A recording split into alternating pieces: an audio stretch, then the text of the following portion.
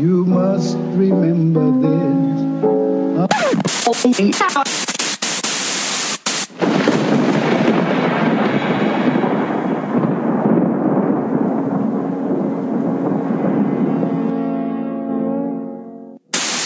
alive! It's alive! It's alive! They're coming to get you, Barbara. What an excellent day for an exorcism. They're here. Here's Johnny! You know, it's Halloween. I guess everyone's entitled to one good scare, huh? Hey, what's up, boys and ghouls? It's Steven here. I am here to bring you a movie that we voted on last week. A movie I didn't even think was going to be in the polls, let alone win the vote. I brought up Demonic Possession last week, and Jerry said that this would be a fun one to do. And I put it on the polls between this and Evil Dead 2, which I thought for sure was going to win. And no, you guys voted, and the winner of last week's poll and the episode we are doing today is a little movie called Idle Hands. It was directed by Rodman Flender, and it had a budget of $15 million and only made $4 million, which made it a box office bomb. It stars Devon Sawa, Seth Green, Jessica Alba, Eldon Henson, Vivica A. Fox, and Jack Noseworthy. This movie is really, really fun. I'm super glad that I get to do it. Obviously, you guys can tell there's no other co-host here with me this week. Things got complicated. People couldn't show up, so I'm just going to do this one by myself, but I'm going to try to do it as best as I can to make it entertaining for you guys because I really, really love this movie. Like I said, it was a delightful surprise because I didn't think that it was going to win. But other than that, let's get started with the podcast. So I'm going to start the podcast the same way I start with any other movie and talk about the first time I saw this movie or the first time I remember seeing it because this one specifically, I can't pinpoint the actual first time I saw it. I'm not even actually sure if I saw this in theaters. What I do remember is me and my sister watched this movie a whole bunch, over and over again. It was one of these movies that I think on the From Dusk Till Dawn podcast, I talked about there was just this time where me and my sister would get a hold of DVDs or rent DVDs and watch movies on repeat over and over again, and this was definitely one of them. But yeah, I just remember seeing this movie. It was 1999, so I was 11 years old, maybe a little older actually when I saw it. I want to say maybe 13, 14, and yeah, it just seemed really cool. These kids, they're in high school, they're kind of stoners, and they're obviously not dorks like the police characters in this movie. And there's chicks in it, hot chicks, and a bunch of murder, and I just thought it was really, really fun, and I thought the movie was really funny and just a really great concept for a movie. There's also some other people in this movie when I talk about the cast that I really enjoy as well. But yeah, that's generally the first time I saw this movie and what I remember of it just being really, really funny, really gory. It definitely is a Halloween movie. It takes place around Halloween, which makes it even better. So yeah, that's the beginning of the podcast. I'm going to jump into the cast a little bit here. There's some people that we haven't really talked about before. And yeah, let's just start off with Devon Sawa. Devon Sawa was a guy who was in a lot of stuff when I was really young. Most notably, Casper in 1995. I mean, he's only in it for 5 seconds and he's got one line, but he plays live Casper. I don't remember this one very well because I think I only saw it once and I wasn't really paying attention, but apparently he's in Little Giants, the Rick Moranis, Ed O'Neill movie with the two opposing football teams. It's kind of like a Mighty Ducks type movie. But yeah, after that, he was in a movie that I remember watching a lot when I was younger, have sisters, and I actually like this movie too. It's called Now and Then. It's about a group of girls growing up in the summer. It's very Wonder Years-esque, but from the perspective of little girls. And there's this family of boys that they are always fighting with or whatever, and he ends up being one of them. And yeah, he has a thing for Christina Ricci, who's also in Casper. And I think they kiss or something. I can't remember. But yeah, there's that. And then another movie that me and my sister used to watch a lot called Wild America. Starred Jonathan Taylor Thomas, Devon Sawa, and then I can't remember the older guy's name. But yeah, it's this I think it's based on a true story. It's about this group of brothers that get a film camera and they just go across filming like nature and shit. And it's like a cool little adventure movie. But yeah, Devon Sawa.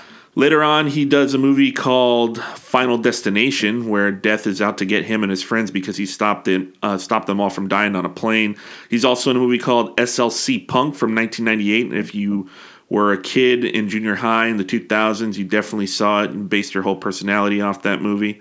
Another movie that I try to watch, I was on this like really big 2000s like comedy binge. And I tried to watch this movie called Slackers, and I just couldn't get into it, but he's in that movie as well. And then his career kind of like fizzled out. He continued working the entire time, but he kind of like one of the for as many popular movies that he was in as a younger guy, he kind of just went away. And he's been doing, like I said, been working ever since, been in a lot of stuff since, but those are the most notable movies on his roster, I guess you could say.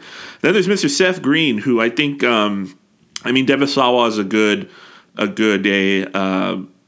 main character in this movie, but Seth Green definitely has been in a lot of great stuff. He's a really, really funny guy. He's in some of my favorite movies ever. And let's talk about Seth Green a little bit. He's been in a lot of stuff over the years. Child actor stuff already. Like he was in a fucking movie where he played little. He was pretty young. I can't remember which one it is, but he played little Woody Allen in one of Woody Allen's movies. He's in the Tim Curry TV version of It.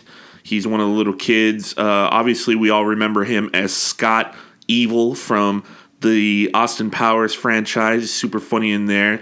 The remake of Italian Job in 2003. He was on several seasons of Buffy the Vampire Slayer, a 90s teen comedy that I absolutely love, can't hardly wait, and I really want to do on this podcast one day.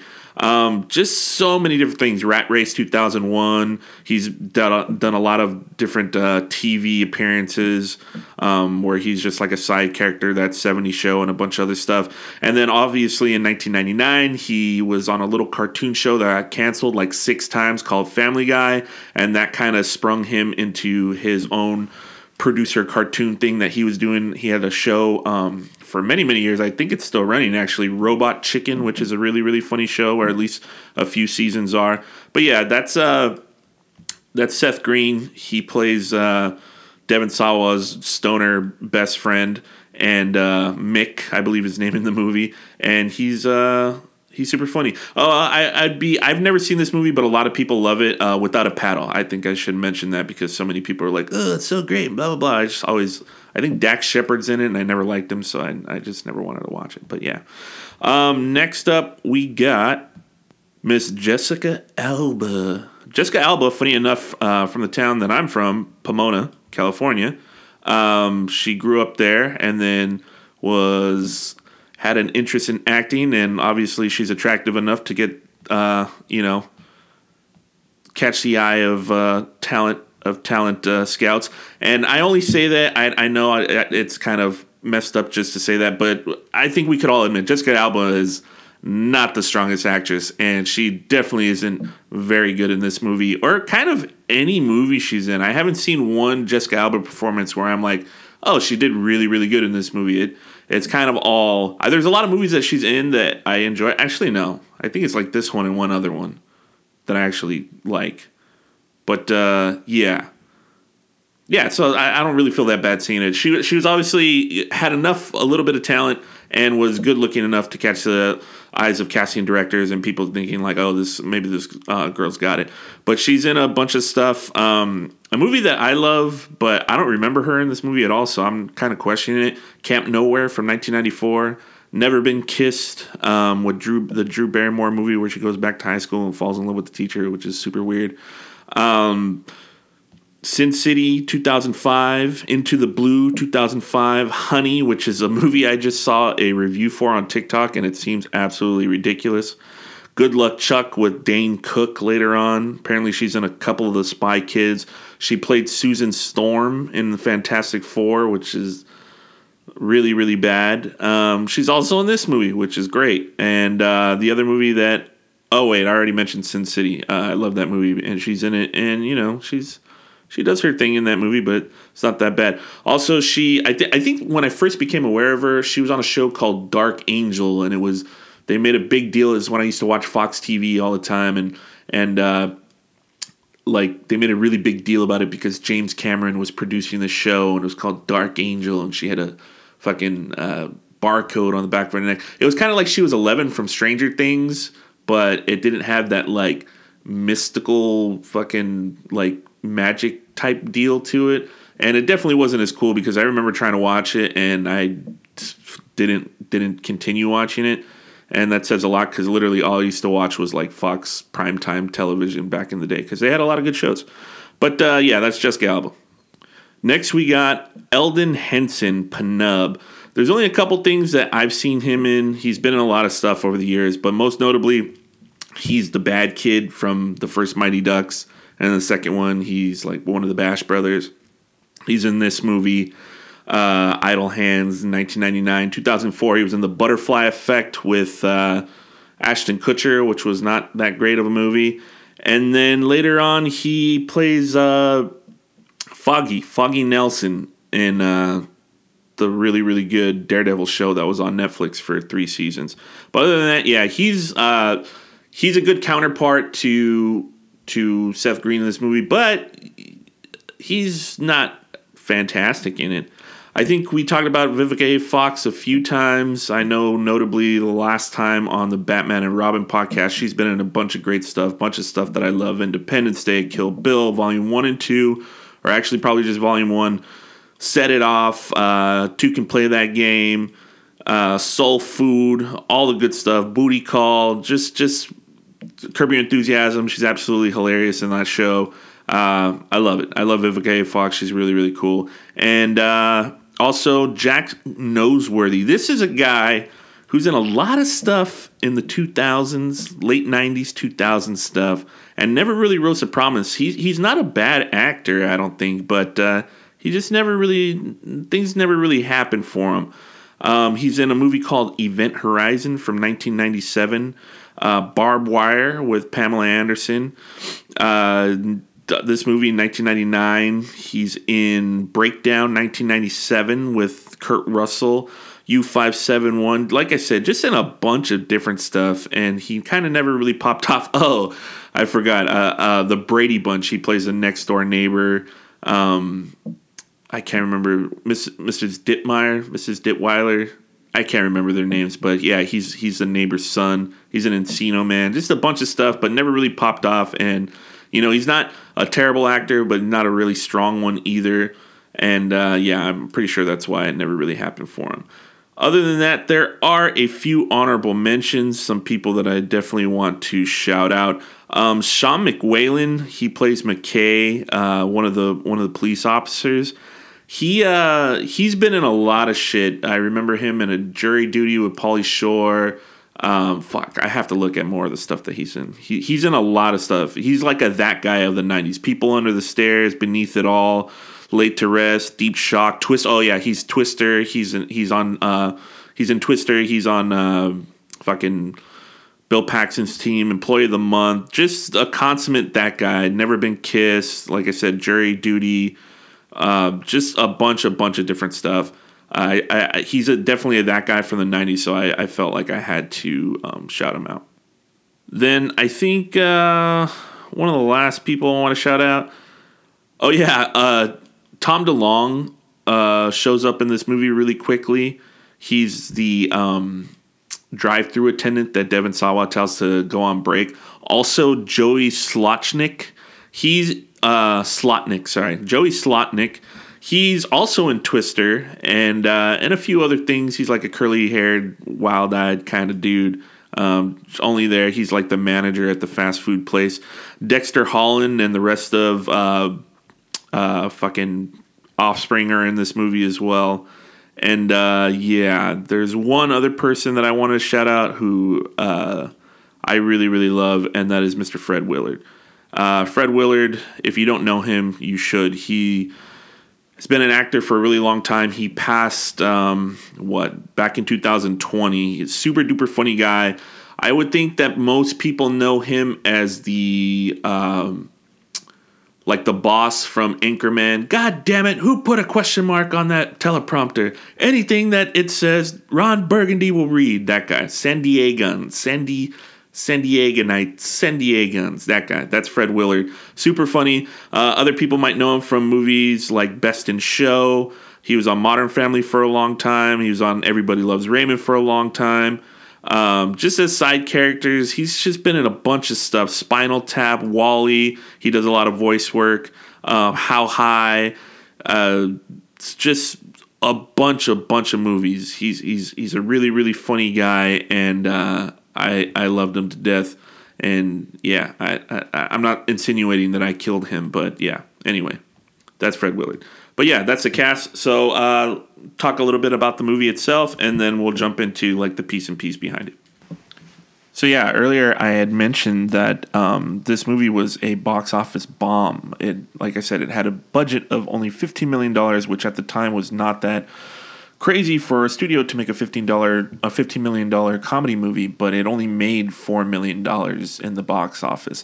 And the studio feels that partly that had to do with, I believe, the same year, few months earlier, or something like that, the Columbine massacre at the high school happened, and this movie just so happens to deal with high school students getting killed and a lot of maiming and a lot of just really gory stuff. So they actually put this film on the back burner and released it a few months after it was originally supposed to be released. So they blamed that on the delays, the poor performance. But then again, at the same time, when the movie came out, the critics really kind of tore it apart, and they didn't really care for it very much. And I could see maybe why here and there. Like I said, some of the performances aren't that great, but the concept of the movie, I think, is just really, really funny and works really, really well, especially as a stoner comedy, because if you don't know this movie very well, or you've never heard of it or never seen it before, the idea is that there's this kid, he's a stoner, he's got no ambitions, nothing to live for. He barely goes to school, barely does anything besides smoke weed, jerk off, and eat food all day. And he's so lazy and so inept that he doesn't even notice that his parents have been missing and that people around his town have been dying. And basically he finds out that it's him who's been killing people unaware, because as he sleeps, his hand is possessed by the devil, pretty much, or a demonic force that is possessing his hand, drags him around town, and kills everybody. You find that really early on, so it's not really that big of a spoiler. You find it out in like the first 20 minutes of the film. But yeah, I think the concept is just really, really funny. It's the name of the movie springs from, the old saying, idle hands are the devil's playground. So this guy's so fucking lazy, the devil found that this person in particular was the perfect host for them to kill as many people as possible. Because the thing with this movie is that the devil has been possessing people's hands all over, and there's actually a sect of like priestess or whatever. I'm not even actually sure about that bit, but that has been hunting it, and that's Vivica A. Fox's character. So she's been going around the country looking for for people with possessed hands, so she can perform a ritual, which basically just means that she's got to kill the person that's possessed to stop the evil from moving from body to body. Like I said, that premise alone just leaves itself open for a lot of really, really interesting things, even if it was just a straight horror movie. But obviously this is a horror comedy, and yeah, I just think it's a great concept, and I think there's a lot of jokes in here that obviously haven't aged well, but some jokes that have, and I think it works. And I think I know now, especially with you guys voting for it, that this movie has a bit of a cult following, and I think that's cool because it's not streaming anywhere. I had to rent it, but it lives on in other people who still enjoy this movie very much. So I'm kind of going to just give a brief rundown of what the movie is. Usually when me and Jason do these things, or when anybody else, we watch the movie, we take notes, we write down our favorite stuff and everything like that. But with this, because it's just me and there's not a whole big back and forth, I don't think we're going to be able to do that as well as, because I'd be talking about what I like about something and waiting for a response, and that's not going to happen. So just go through the movie really quick and just some cool things that I think about the movie. The intro of the movie, the cold open, is great. You get Fred Willard and the other actress whose name escapes me right now. They're Anton's parents, and they're talking about Anton, and they both have very different views of who he is. The mother obviously coddles him, and you know, she's got his picture by her bedside, and Fred Willard is very much more aware of the reality of the situation where Anton is a stoner and kind of just unwilling to help at any cost, you know, just so he could continuously be lazy. So we get the first big scare. They turn off the lights. They're getting ready to go to bed. They turn off the lights, and then there's a message written on the ceiling, "I'm under the bed." And they look under the bed. Obviously, there's nobody there at first. And they're just like, oh, it's a prank. Anton did it, blah, blah, blah. They hear a noise downstairs. Fred Willard goes to check it out. And then the wife, she hears him make a noise, so she has to go down and check it out. And when she does, she finds that she trips on something. There's blood on the floor. She goes to talk to Anton, but realizes that there's somebody else in the room. There's somebody in her room, so she thinks it's Anton. Goes in there and doesn't see anybody, but knows she needs to call the police. And this is some of the cool things about the scene. She grabs the phone and dials the phone as slowly as anybody's ever dialed 3 numbers, 911. And right before she could hit the last one, the phone is pulled underneath the bed. And she gets off the bed to grab it, and she gets pulled underneath the bed, and then just all this blood splatters. And then the camera goes up and focuses on the message again, "I'm under the bed." And I just think that's a really cool cold open. And then from there, we get introduced to Anton. So when we meet Anton, we get a really clear view of who he is and what type of person he is. Super lazy, just a stoner, doesn't want to do anything. His friends seem to be the same way. Although they seem to have a little bit more ambition than he does. They even call him out on it. There's some really funny bits between Penub and Mick when we first meet them, and then how their relationship with Anton, even though that they seem to be really good friends, they don't really owe each other anything at any given point in the movie, which actually is funny because it changes a bit after Anton eventually kills Mick and Penub. So the movie does a really good job, I think, of, you know, setting up this premise of a killer, and you don't really know who it is. And if you go into the movie not knowing anything about it, like if you were flipping channels back in the day and watching it, you wouldn't necessarily suspect that it was going to be Anton. And then the reveal of when it happens would be when the movie got a lot more interesting. I love that when he finds out he's the killer, he finds out that it's his mom and his dad, and that when he tries to tell his best friends that they couldn't care any less, and they don't realize it because they're just as inept as he is, and just so, stoned all the time that they're not paying attention to the world around them. That stuff's really, really fun. They do a lot of cool stuff with that. As soon as they find out that he's a killer, everybody panics, and that's when we start seeing the hand at work. And I just wanted to say something about Devon. I mean, Devon Sawa's good in this movie. He's good in his other movies as well.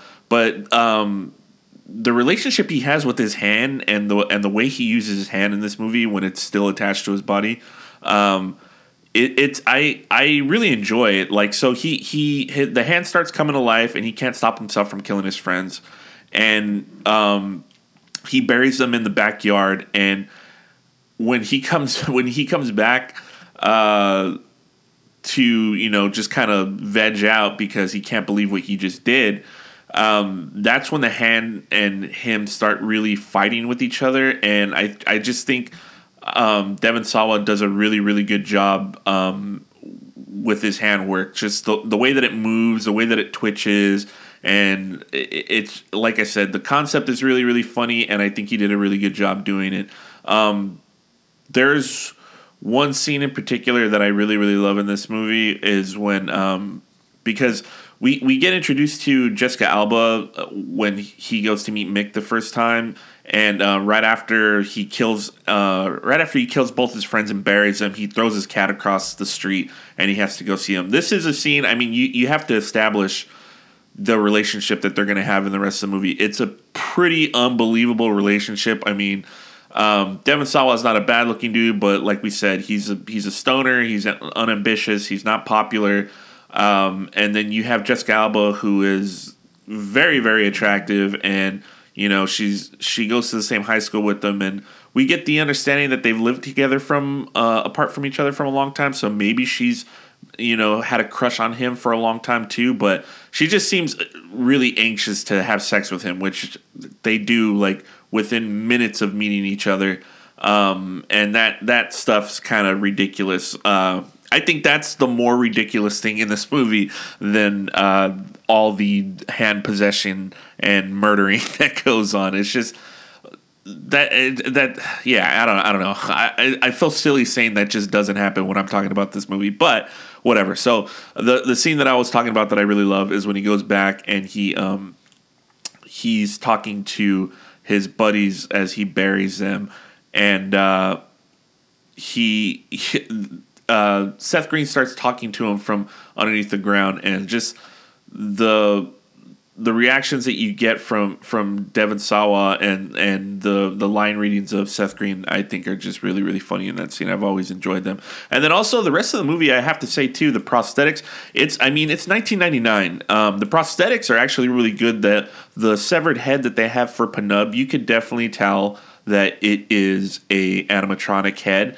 But there are some parts where they seem in him being CGI and him holding the prosthetic head. And, it's glitchy. You could see it. But for 1999 and a movie with, not the biggest budget in the world, that I think it's pretty good. I will say that about it. So Anton figures that he's got to figure out how the hell to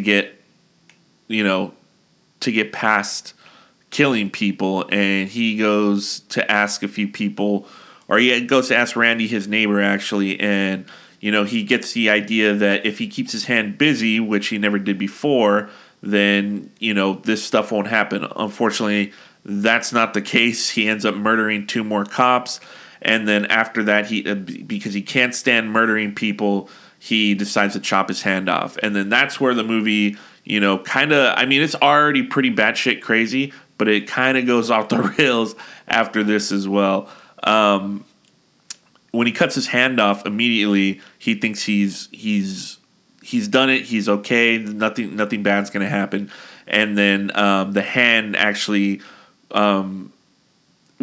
pretty much is reveling in the fact that he cut it off, and now it's free to move about by itself and go kill everybody. And we find out very soon that the hand is after Jessica Alba.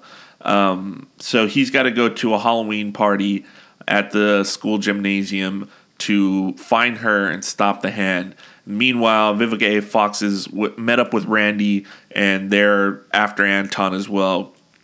And the movie is just, like I said, there's a lot of funny bits in it. I really wish there was somebody else here with me, because then we could just kind of play off back and forth on what we really liked about it. But like I said, if I'm just reading lines from the movie, it doesn't quite work the right way. But there's some genuinely cool and funny like kills that happen. Like Anton goes into the dance, and he's trying to get everybody out of there. So he shows him he cut off his hand. Nobody believes him. And Offspring, he broke up Offspring playing a song, and then Dexter's just like, "Get out of here, kid! It's time to rock and roll." And then the hand drops down and rips off Dexter's scalp like that. Like the visual of it's really cool. Everybody starts panicking, trampling over each other, and then I can't remember the character's name, but Tina. Yeah, Tina.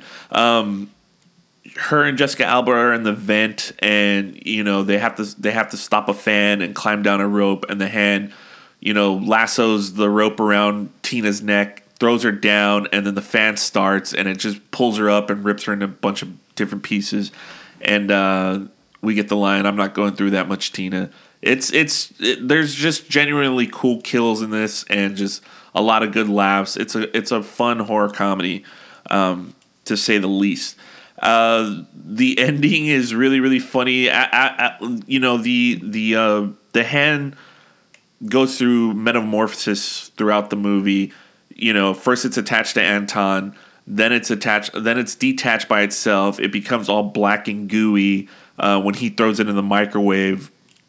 And then when it gets to the school, it uses the fucking mechanical pencil sharpeners to sharpen itself. And then finally, it's embodying this puppet that Anton has to fight. And it's just really, really funny that, you know, it's a puppet. It's gonna look the same all the time. It looks like a fucking like pinhead idiot puppet guy. And then later on, when we see it after it's captured Jessica Alba, it's got an angry face and jagged teeth. And just that concept alone is just so stupid. I wish I was a teenager in the 90s and stoned as hell to go watch this movie, because I think I would have been laughing my ass off. And then marijuana saves the day at the end. We get the Anton taking Anton time, blowing into the puppet, and its eyes roll black and all bloodshot. And it's such a silly movie. And apparently that scene too, I remember I had the DVD and I would watch the special features of all the DVDs I had back in the day.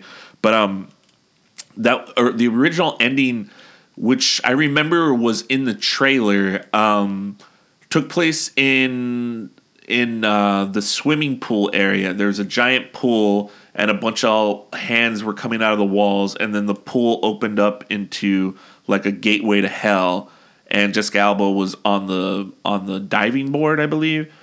And I can't remember why they scrapped it, but they just thought that it didn't fit the rest. I think that's what it was. They felt that it didn't really fit the rest of the vibe of the movie. The marijuana saves the day thing wasn't in there, and I think they used that, which the on the DVD the deleted scene or the alternate ending, it doesn't have a lot of music and it doesn't have a lot of sound effects or anything, but I could kind of feel that the ending they went with was better used because, you know, the stoner comedy aspect of it and stuff like that. But yeah, it's a ridiculous movie. It's a ridiculous premise. But for a horror movie, I think is a great fucking premise.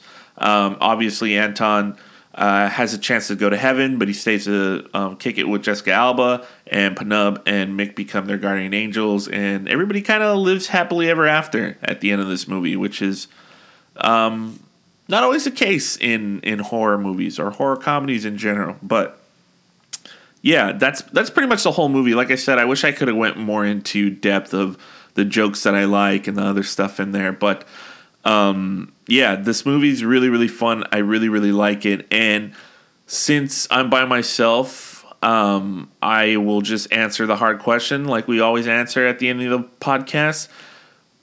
I'm a producer, and I get my hands on the rights to this movie. Am I going to make a prequel, sequel, or remake? Well, I'm not going to make a remake of this movie. I don't think it needs to be remade. I think this one stands alone, and it's good enough to be its own thing. However, you really could do a prequel or a sequel for this movie, and I don't think it matters which one you do.